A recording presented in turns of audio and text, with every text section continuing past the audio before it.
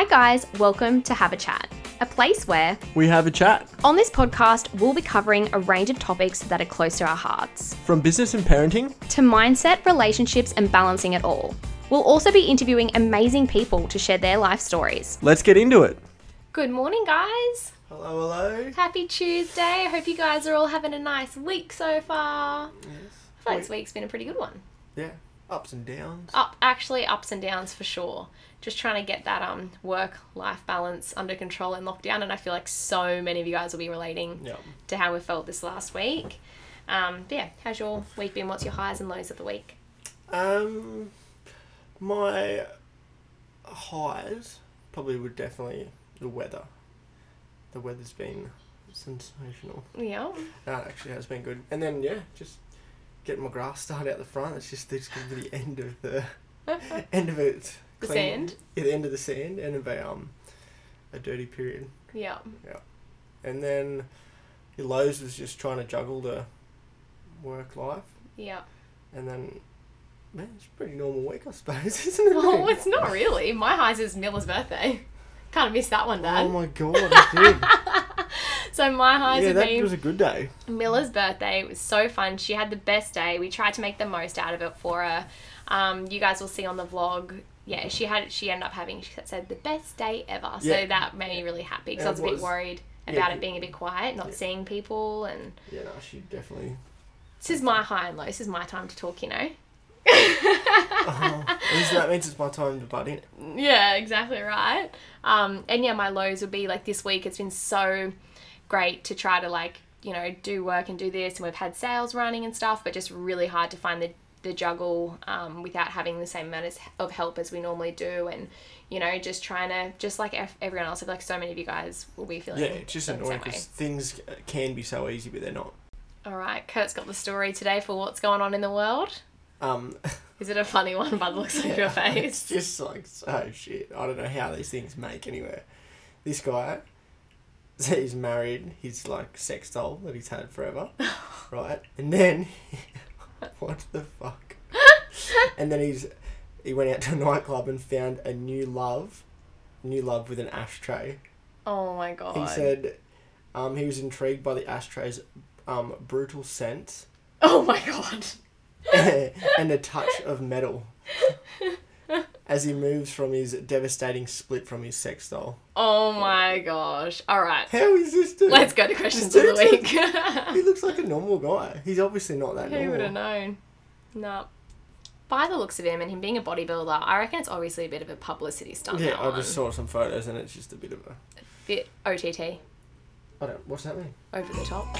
Now it's time for questions of the week.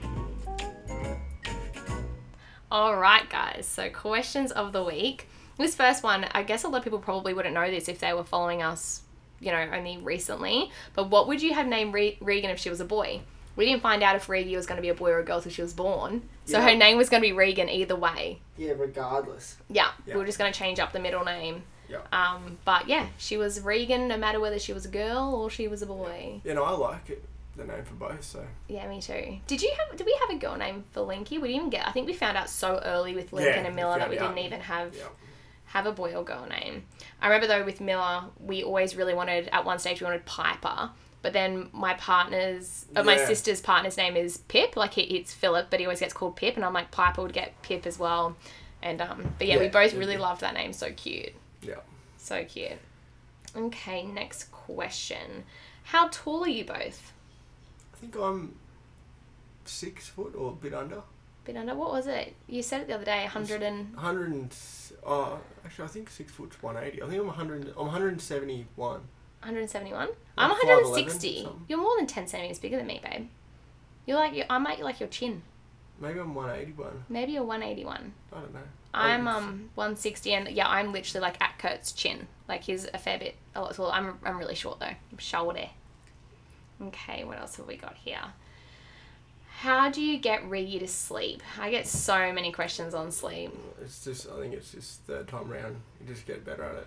Yeah, and I think like exactly right. With Regan, we were really good at like right from the start putting her down for her sleeps and not like giving her those sleep associations with like rocking and dummies. And so we didn't really have to like sleep train Regi too hard. No. We kind of just kind of from the start tried putting her down in her cot for a couple naps a day. I'd also be lenient, like let her nap on me and things, but we were just a bit more mindful on like the struggles that we would face later on if we did them all the time. On today's podcast, we have Nagani Moore. Nagani is my sister and been having some really hard health challenges the last 4 years. I feel like you guys are going to get so much out of her story and really relate to her if you've been through similar challenges yourself. Good morning, Gani. Good morning. Good morning. Good morning. Thank you so much for coming on the podcast. I know you're a busy lady, so I really appreciate you taking out time to come on here and talk a little bit about your journey that you've had the last... I was actually just talking to Kurt about this. How long has this all been happening for now? Oh, it's been about 4 years now. Yeah. Wow. We're like, we reckon maybe 2, and then we're thinking about it, and we're like, it's got to be longer than that. Yeah, no. It's been, about 4 years now. Long journey. Oh, mate. Yeah, it's a long time. So I know you pretty well, Gani, but I'm sure there's a few people on here that don't. So do you want to tell us just a little bit about yourself? Yeah, sure. So I am Kiara's sister and Kurt's sister-in-law. I live in Melbourne. I've been living here for about 7 years, and I work in training and development, and I work part-time as a photographer, and I've been on a health journey for the last 4 years or so. Tell us a little bit more about your health journey and what's kind of like, give us a little bit of a rundown on what's happened the last 4 years, and then we'll dive deeper into it. Yeah, sounds good. I was in India about 4 years ago. I was there for about 3 months, like just doing the whole eat, pray, love thing. So, doing yoga every day and everything that I could do to kind of like work on myself as a person. And when I got back, I realized that my periods had stopped. So I knew that there was something going on with like my hormones, or there was something kind of going on. When I looked into it a bit further, I found out that I have a prolactinoma and polycystic ovaries. And can you explain what is, because prolactinoma, like how do you explain, like for somebody, because I would have no idea what that meant if you said that to me. I didn't even know that was the actual name for it until we spoke about the podcast.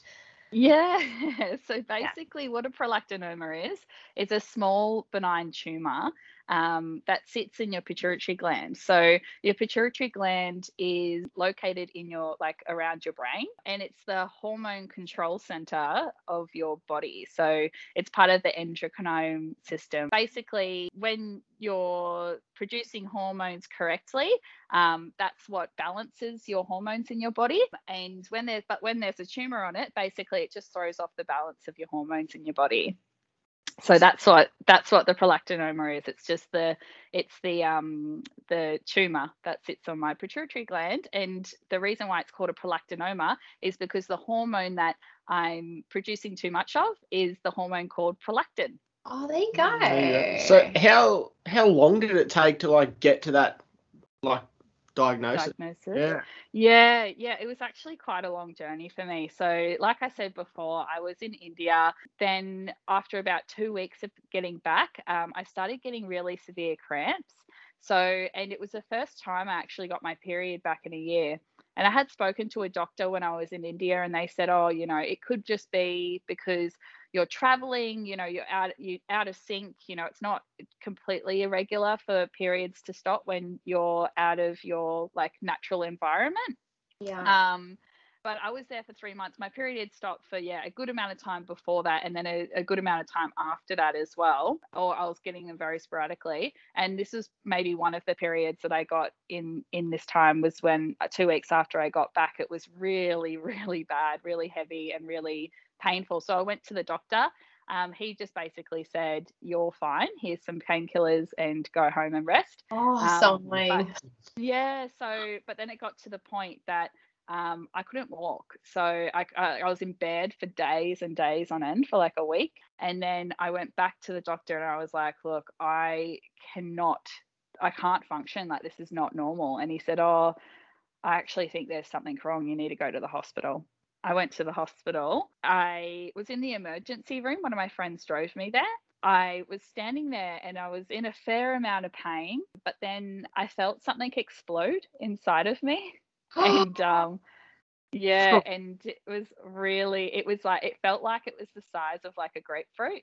And then I just kind of fell to the ground, and it was a very intense experience.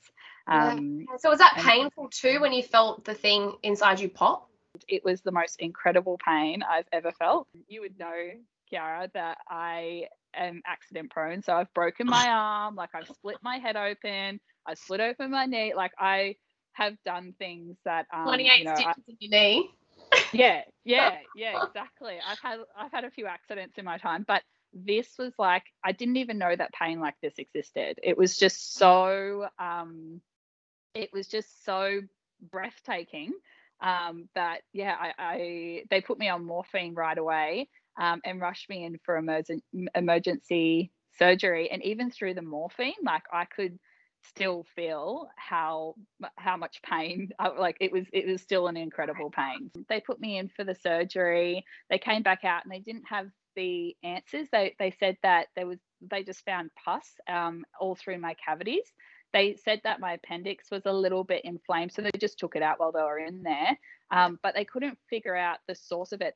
But I was on a drainage tube. So what they do is they put a drainage tube in you, and I had to carry a bag around with me to drain out the rest of the stuff that was inside me for a full week.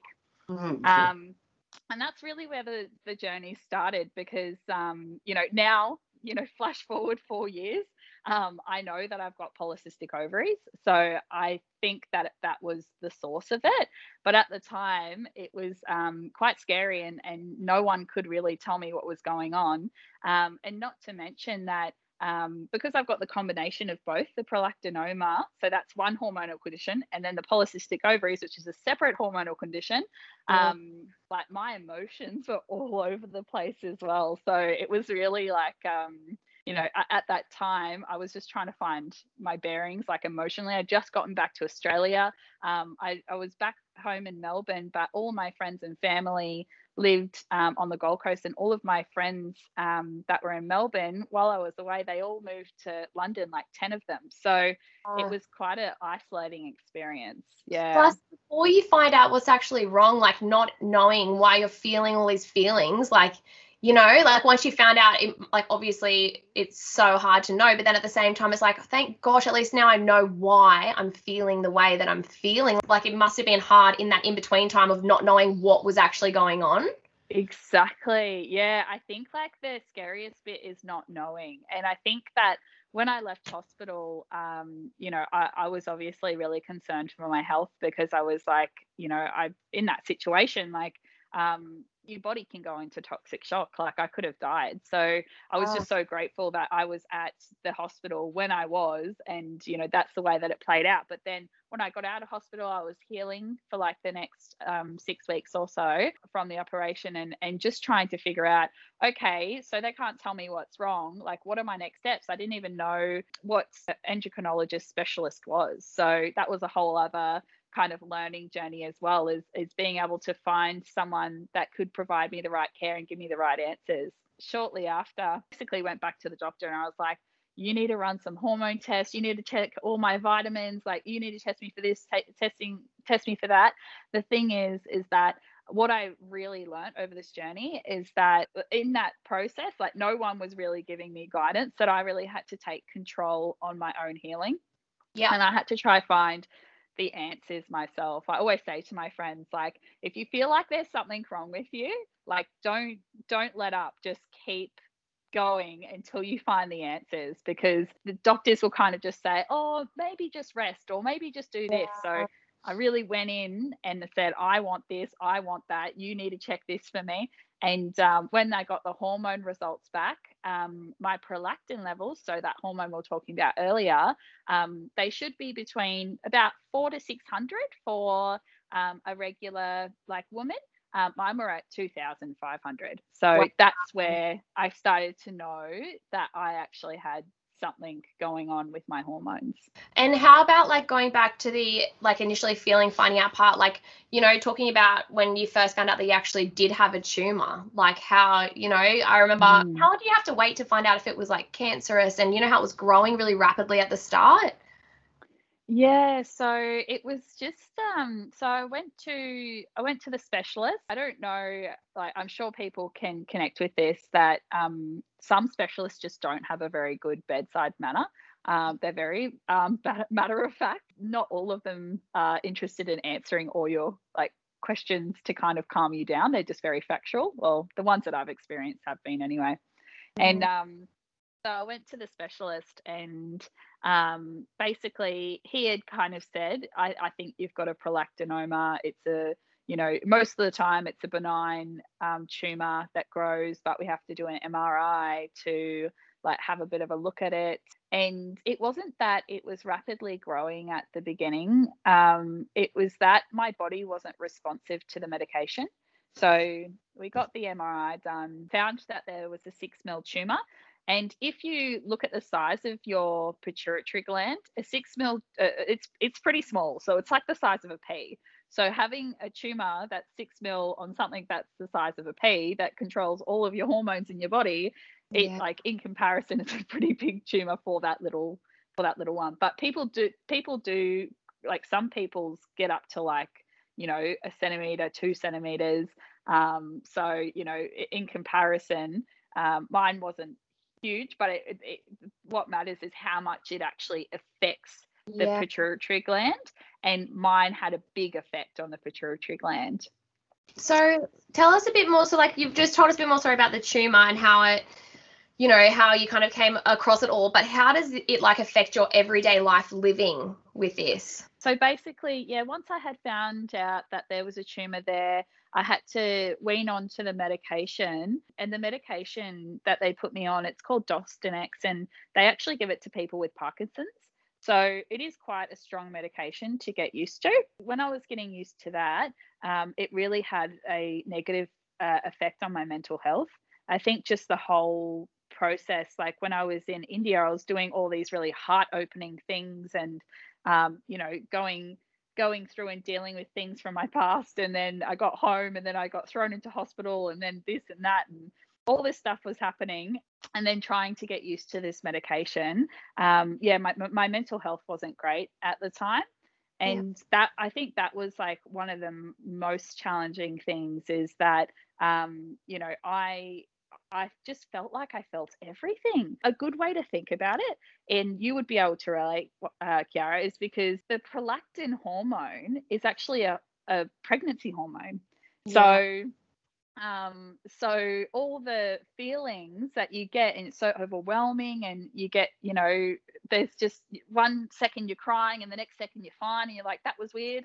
And it's hard to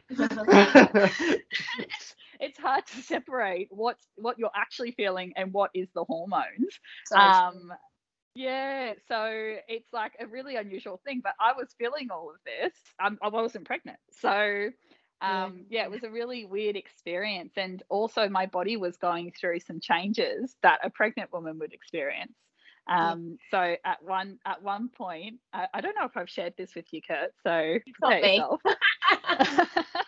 What is it for? So wait, find out.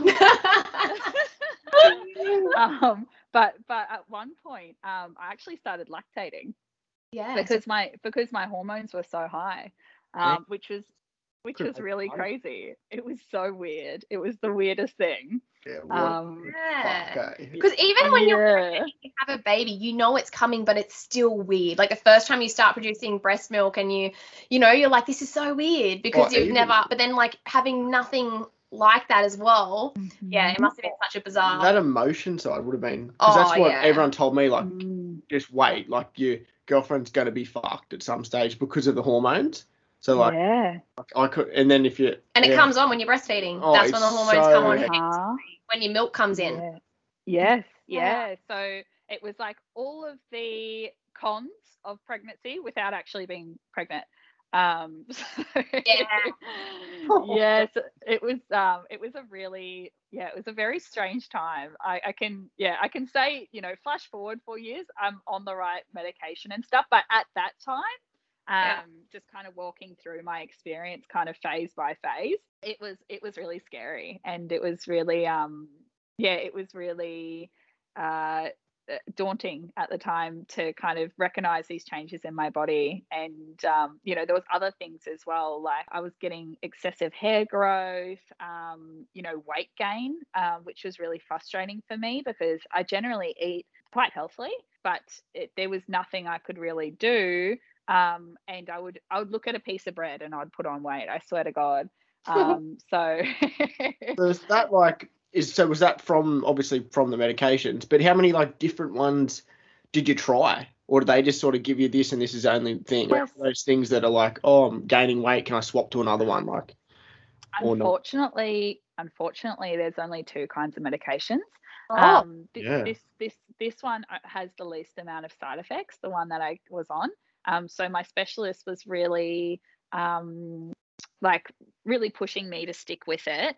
But I also found it challenging as well because my body wasn't responding to the medication. So basically I started off on 1 tablet to get used to it. Then he upped me to 2 tablets per week to get used to see if we could get my levels down, and then 3. And my levels were still around like 1500. And I think, going back to what a woman should be, it should be between 400 and 600. Someone that's not pregnant, they were still really high. And when they're high, if they're high for like years and years and years, you become more likely to have, breast cancer and stuff like that as well. So it was really important that I got them down. But at one stage, my specialist said to me, "You're obviously not taking your medication." And I said, "No, I can assure you that I am taking my medication." And he's like, "Well, this isn't possible. Like, your body shouldn't be this resistant." And I just said, "Well, that's not very reassuring, because I am taking it properly, and you should just believe that I am, because I want to serve myself." So yeah, and at that time, I've started looking for another specialist, and I'm with a really fantastic lady in Melbourne now, and she's been awesome. Yeah, I've upped my dosage to 4. I've actually just upped it last week to 5 because my levels are still a little bit high, around 900.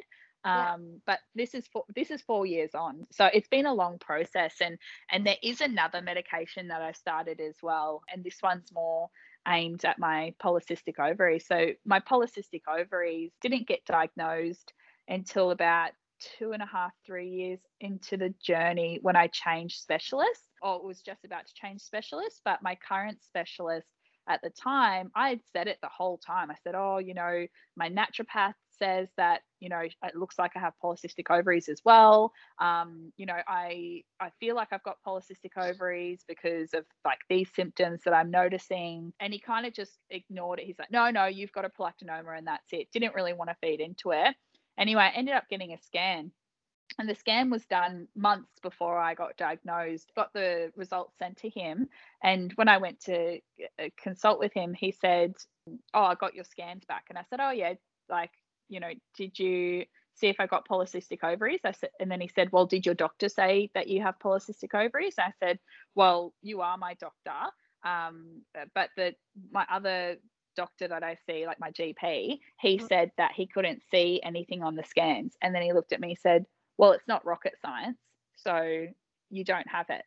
And I said, "Yeah, but I've got all the other symptoms, and you don't have to have it. You don't actually have to have cysts on your ovaries to have polycystic ovaries." But anyway, flash forward, I did end up growing cysts on my ovaries, and just before I changed specialists, he ended up diagnosing me with it. So I think it's really important to try to find somebody that you really trust, and you really do know your body better than anyone else.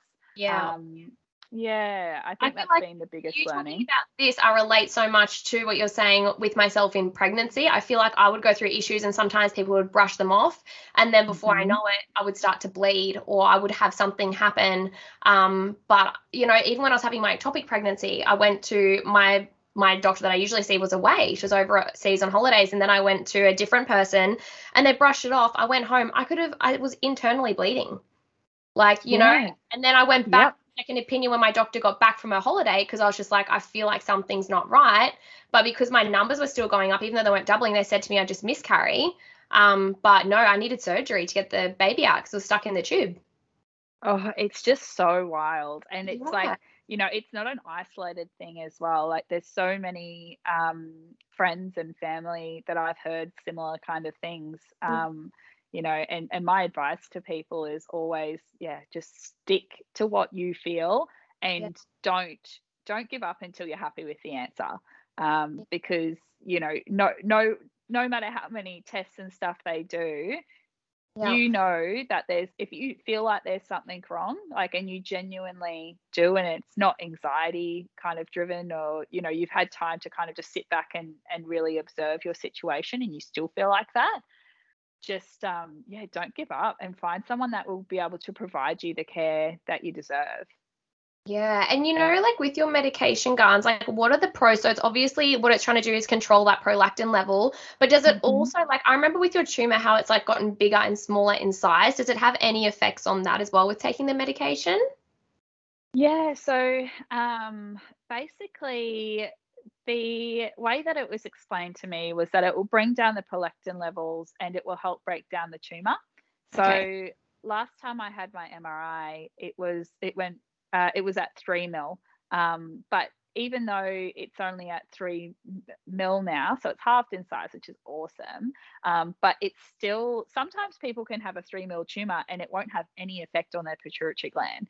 So it's fine for it to just kind of sit there and it's just like laying dormant. But unfortunately for me, even at 3 mil, mine is causing havoc, with my prolactin levels. So it kind of does a bit of both. And then I'm on another medication for my polycystic ovaries. And the way that my new specialist, who's awesome, explains it to me is that because my polycystic ovaries had been untreated for so long, I'm in a bit of like a catch-22 because my hormone levels in my body are so high. I gain weight very, very quickly. And very easily, and my body holds on to the weight and it like grips on. Like I could eat lettuce and go for 10 runs a day, and I would be lucky. If anyone else would lose 10 kilos, I'd be lucky to lose one. My specialist kind of said to me, she goes, you're in a bit of a catch-22 because your hormones, because the levels are still high, holding on to this weight. She goes, but the weight is actually exacerbating the hormone levels as well. She's like, so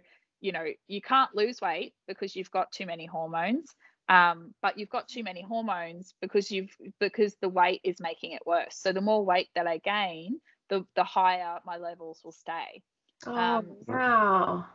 Yeah, crazy. so it's pretty crazy. Well, say with the medication, will you ever get off the medication, or is it one of those things that's just there forever? So the one that I'm on for my polycystic ovaries, basically it's an injection that I need to take. I take the tablets for my prolactinoma, and then I take an injection for my polycystic ovaries. And what it does is it helps me lose weight, essentially. The idea is that I can get down like a certain weight, means that hopefully my polycystic ovaries should go into remission, hopefully only be on the injection for about a year, which is good because it's really expensive. It's about it'll probably end up costing me like $135 every 2 weeks. And then that's my other costs. My other medication that I take, the 5 tablets a week, it's $45 per bottle, and each bottle lasts me 2 weeks. It's about $200 a month that I'm spending on just like getting my hormones under control. The prolactinoma, that one, it's a bit hard to say because everyone's really different. They try not to have you on it longer than 5 years because it can start to have like a negative effect on your heart. Coming on nearly 5 years now, I'll need to just go and make sure I get my heart checked. For a while there, I was infertile because my body basically already thought I was pregnant. So I wouldn't have, and I lost my period, so I wasn't able to fall pregnant. But now I've got my full fertility back, which is great. But it means that if I ever want to fall pregnant, I'll need to be off of these medications for at least 2 months, and then I won't be able to take them while I'm pregnant, and I'll just have to monitor my prolactin levels closely post like pregnancy, and then they'll decide whether or not to put me back on it again. Yeah, it's a bit scary, hey, like knowing that to fall pregnant you have to go off it. Like you don't really know how, like just especially the mental part, because like you said, being pregnant enough is so, so emotionally draining, and like the hormones in that, like, yeah, it's a struggle. And then on top of that, having even more heightened hormones, you're just really, I feel like, going to need people to lean on around you for definitely support, And it could do the opposite. The whole pregnancy thing, it might flip you around, and it might hormones in the cycle. Yeah, I don't know girls that well, but no, could help it. Right. My pharmacist, his wife, actually had a prolactinoma as well, and he's been great to talk to because he's always really interested. How are you going with your hormones? Like, my wife has done this. She's just fallen pregnant. And he said he goes, she's just being monitored, but the pregnancy seemed to have helped her. Wow. And so we'll see. We'll see. Not planning on falling pregnant anytime soon, but eventually we'll see. Totally what you said, Wah, is like, I'm a little bit afraid because I'm like, oh my God, I'm so clear. I finally, after 4 years, I finally kind of have just like my normal mental space back. Like I feel good. Like I feel like I'm really on track, and eventually I'm gonna want a baby. But also I'm kind of scared shitless because I'm like, oh no, I don't want to have to slip into this like horrible mental space. Like, I was struggling with depression and anxiety like through that time. But you know what? In that time, I also built a lot of tools to be able to like regulate myself better. I'm really good at being able to separate my hormone emotions from my own emotions. That's so good. I'm still working on that. We're still building at the moment. I mean, it's a hard thing to do. About 3 months ago, I accidentally missed one of my tablets.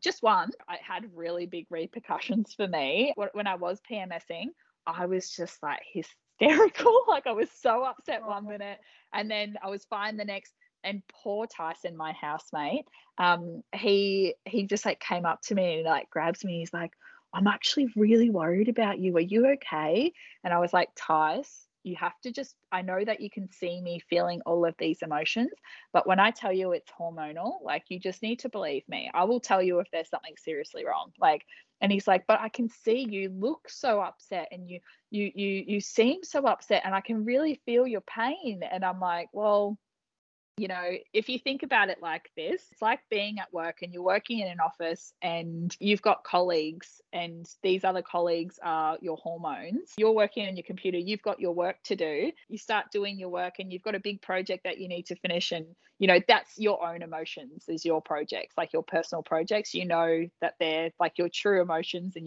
what's going on in your life, and it's all fine. But then sometimes your colleagues come and tap you on the shoulder and they say, can you help me with mine? Or you need to do my projects too. These colleagues won't leave you alone until you do it. So you can try and ignore the colleagues, and they'll just be banging on the glass saying like, let me in, like do my project for me. So you've got to like acknowledge that they're there and say, okay, so you've got to feel those emotions too, your hormones emotions, or the colleagues emotions, or projects, or whatever you want to call it.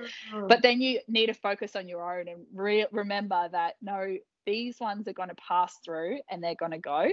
And the ones that I need to focus on and the ones that are important are the ones that, I am aware of and that I am working on. You just learn to live with it, and you find ways of being able to manage it at work for you. For anyone that's going through it at the moment, just know that it does get better. You will figure it out, and you will be able to find the right tools to be able to support, trying to separate what are true emotions and what are hormonal emotions, which I think is the most difficult thing to do, but it's worth the work. And what do you do day to day to lift your spirits? So I'm in a really good place at the moment. So like my new specialist, she's great. She's been really supportive through it, and we're in a really good place with where my healing's at. So day to day, I feel the best that I've felt in like the last 5 years. That's good. And yeah, I just feel very sound. I feel like I can rationalize things quite easily. I don't feel like I'm triggered. Definitely not lactating anymore, which is great. Day to day, as a person though, of course, like right now I'm in lockdown. I'm in Melbourne. Melbourne's been hard hit. Obviously, you know, there's emotions that kind of go with that as well. So day to day, and I think, you know, I know a lot of people are struggling in lockdown, and there's definitely been moments that I've struggled with, and it's been very hard. But I feel like everything that I had gone through prior to these lockdowns have meant that I have got, you know, a good amount of resilience and good practices in place to kind of keep myself going and keep my spirits kind of, you know, they're not always high. I'm not going to sit here and, you know, pretend that, oh yeah, lockdown, it's been great, I've gotten so much done, because there's definitely days that I've woken up and I've been like, I just want to go back to sleep. But I definitely feel like I've pulled in good practices from my experience previously, which have really served me now. So, you know, I always try and cook and like make myself some nutritious meals, and meditation, yoga.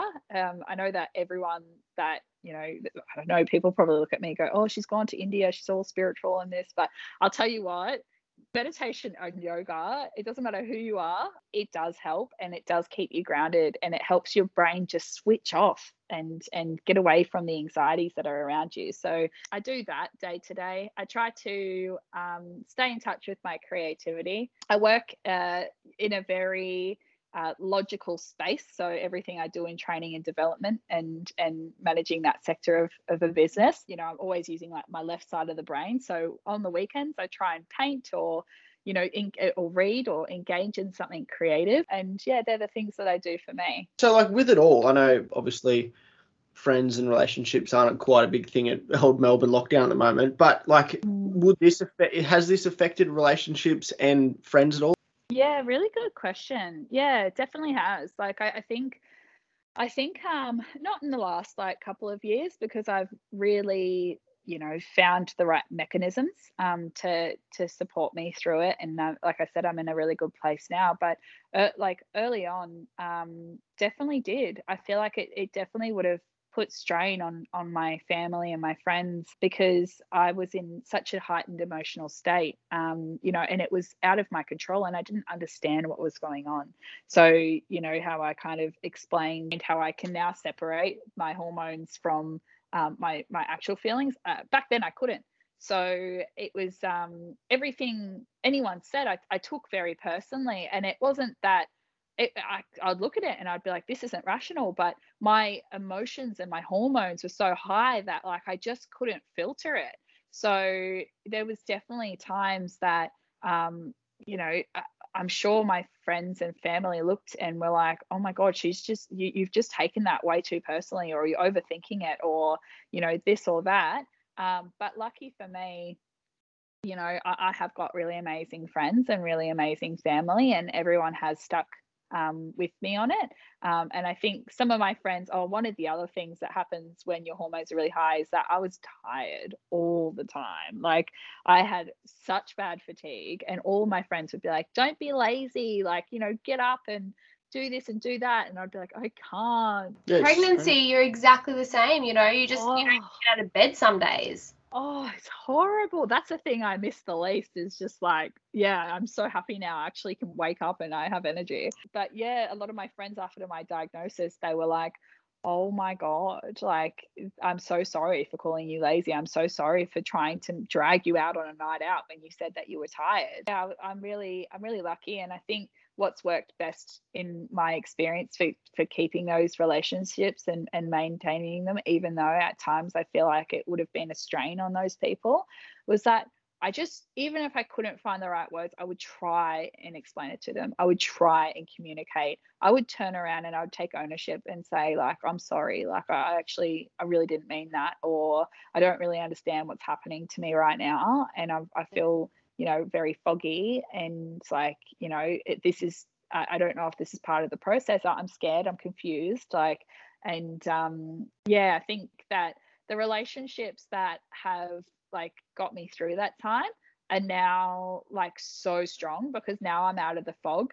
I'm able to just like really give like in these relationships, and you know, they've turned into, I think you would know, Kiara and Kurt, that a lot of my friends are like my family. You know, I've got a lot of really close friends, because I feel like in that time it really did take a community to kind of support me through it. So I'm really grateful. I'm really lucky. You actually do. Like, you've got such great friends, and I like all of your friends. I adore them all. Like, they're all such great people. Like, you've really surrounded yourself, I feel like, with really understanding, not judgmental, like really nice people.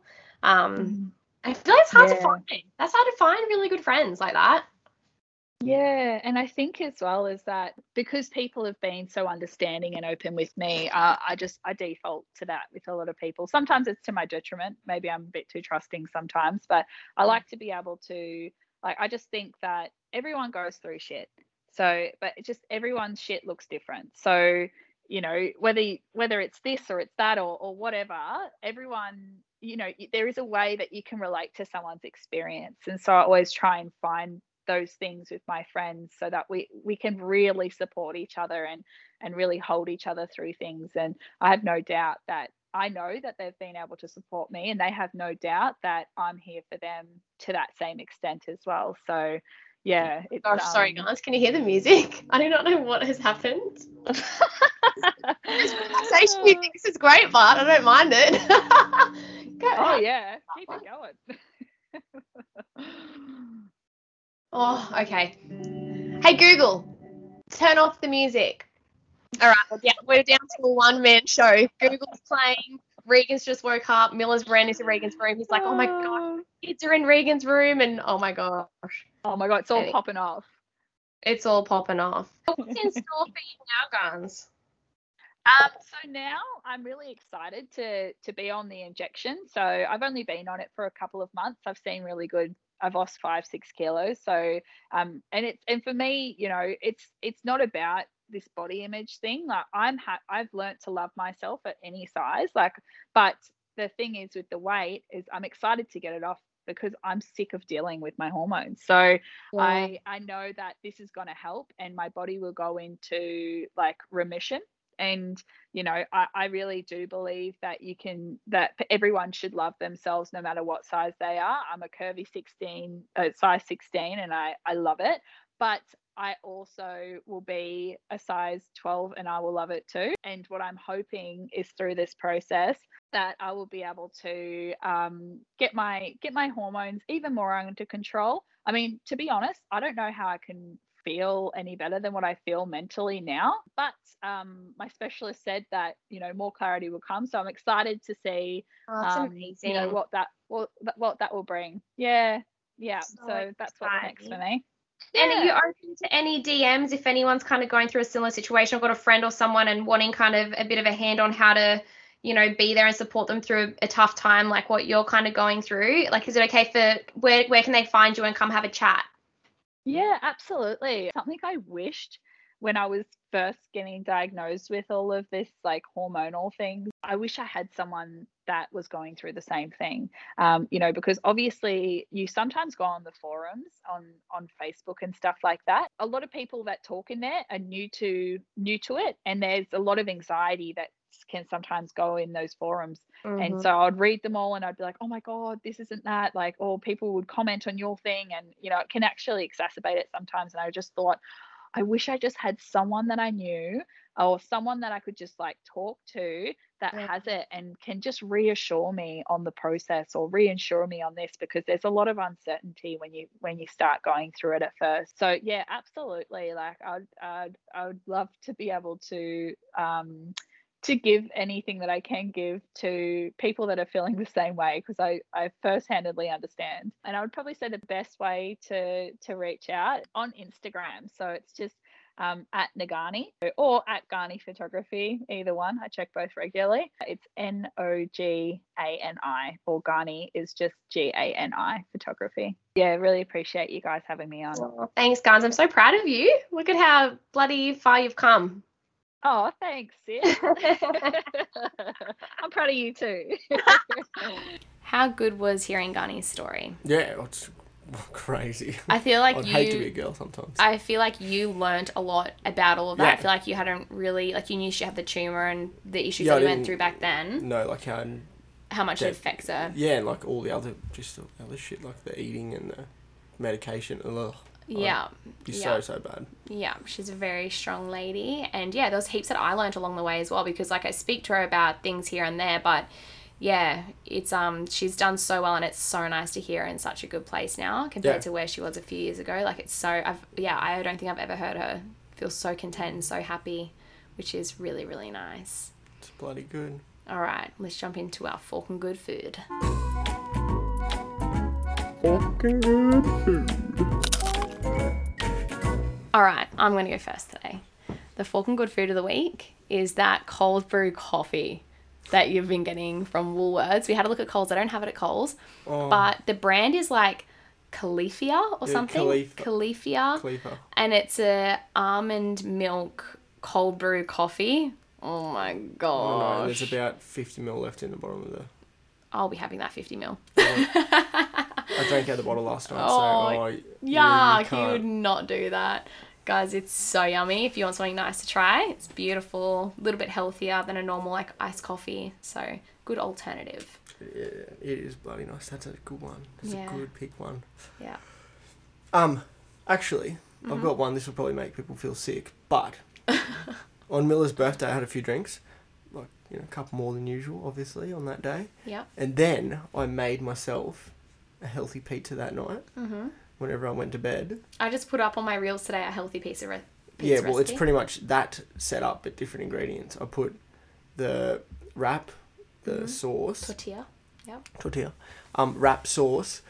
And then I did jalapenos, a shitload of them. Mm-hmm. And then you would have been doing shitloads in the toilet too and later. And then I did a shitload of anchovies and then covered the whole thing in mozzarella cheese and ate the whole thing, and it was amazing. Oh my gosh. But I don't know how. It's probably not that healthy for you, but it was so good after a few beers. Oh, well, I hope you guys enjoyed today's episode. Thank you so much for tuning in. Don't forget, next Tuesday, 7 a.m, we will be back here again, and I hope you guys enjoyed it. We'll be back to... have a chat.